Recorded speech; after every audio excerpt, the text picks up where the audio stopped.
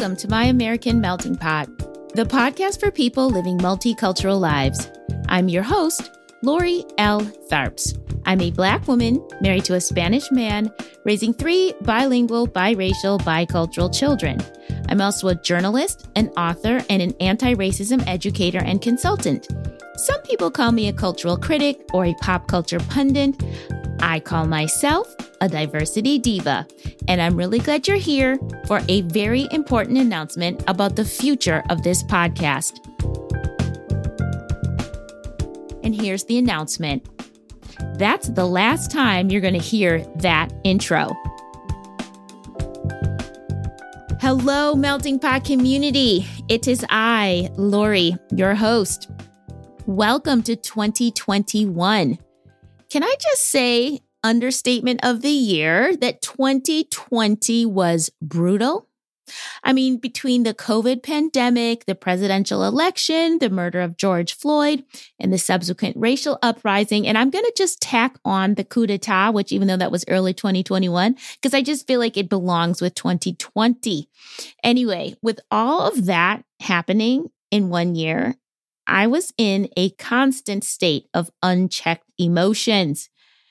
And the way that I channeled my energy, emotions, my anxiety, my anger was basically to use my multiple platforms to further anti-racist education. I became obsessed with trying to rid the world of racism, or at least, to do my part.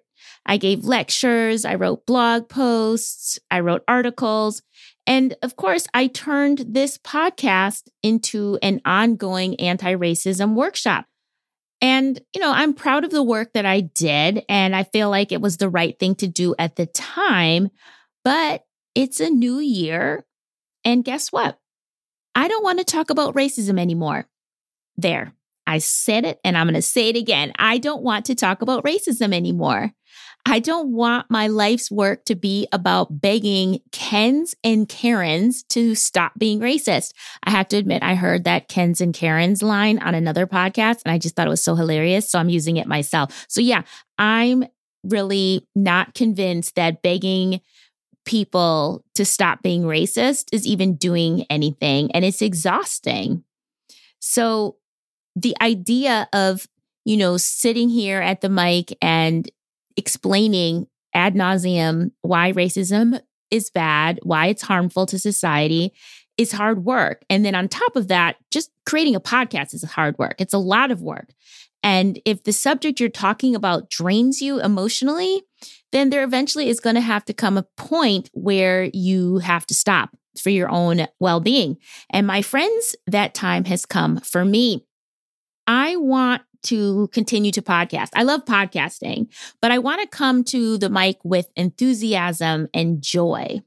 And I actually really do want to be an anti-racist warrior, but I want my contributions in this fight to be inspiring and uplifting. I want to show people what's possible when we are unfettered by racist thoughts and behaviors instead of pushing and fighting and begging and arguing for people to stop being racist. When I launched this podcast way back in November of 2018, I did so wanting to celebrate diverse stories in multi-ethnic couplings and communities. I wasn't interested in rehashing the day's racial tragedies. I wanted to talk about diversity and multiculturalism, not racism and white supremacy, but I completely got sidetracked by current events. I was always responding to what was going on around me, and I felt it was my responsibility as a Black woman with a microphone to use my voice as a form of protest. Well, I'm going to flip the script, and I'm going to use celebration as my form of protest.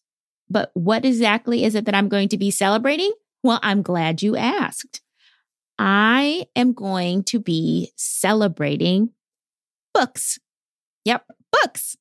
I am pivoting my podcast to talk about books.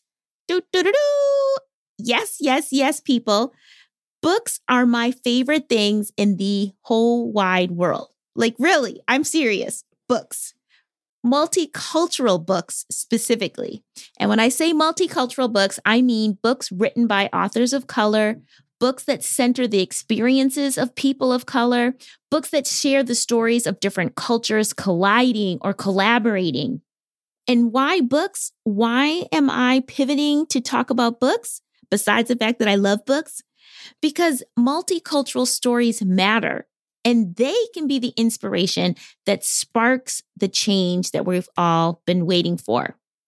Books can change lives, whether we're writing them or reading them. Just ask Alice Walker or James Baldwin or Isabel Allende or Malcolm X or Chimamanda Adichie. Okay, granted, James Baldwin and Malcolm X are no longer on this earthly plane with us, but you know what I'm saying, right? Books can change the world. So, what is this new podcast about books going to look like? I'll tell you. Every week, I'm going to be bringing guests on the show, from authors to librarians to literary activists, to come and talk and share their experiences in the literary ecosystem. So we'll be hearing their stories of being authors or writers or publishers or booksellers even, and they'll be telling us what it's like to live their lives, to do their thing in the literary ecosystem. Sometimes I'll be doing solo shows, reviewing new books, sharing the tea from the publishing world as it relates to multicultural literature, and maybe telling you guys where the best writing workshops are around the world, for when we can travel again, of course.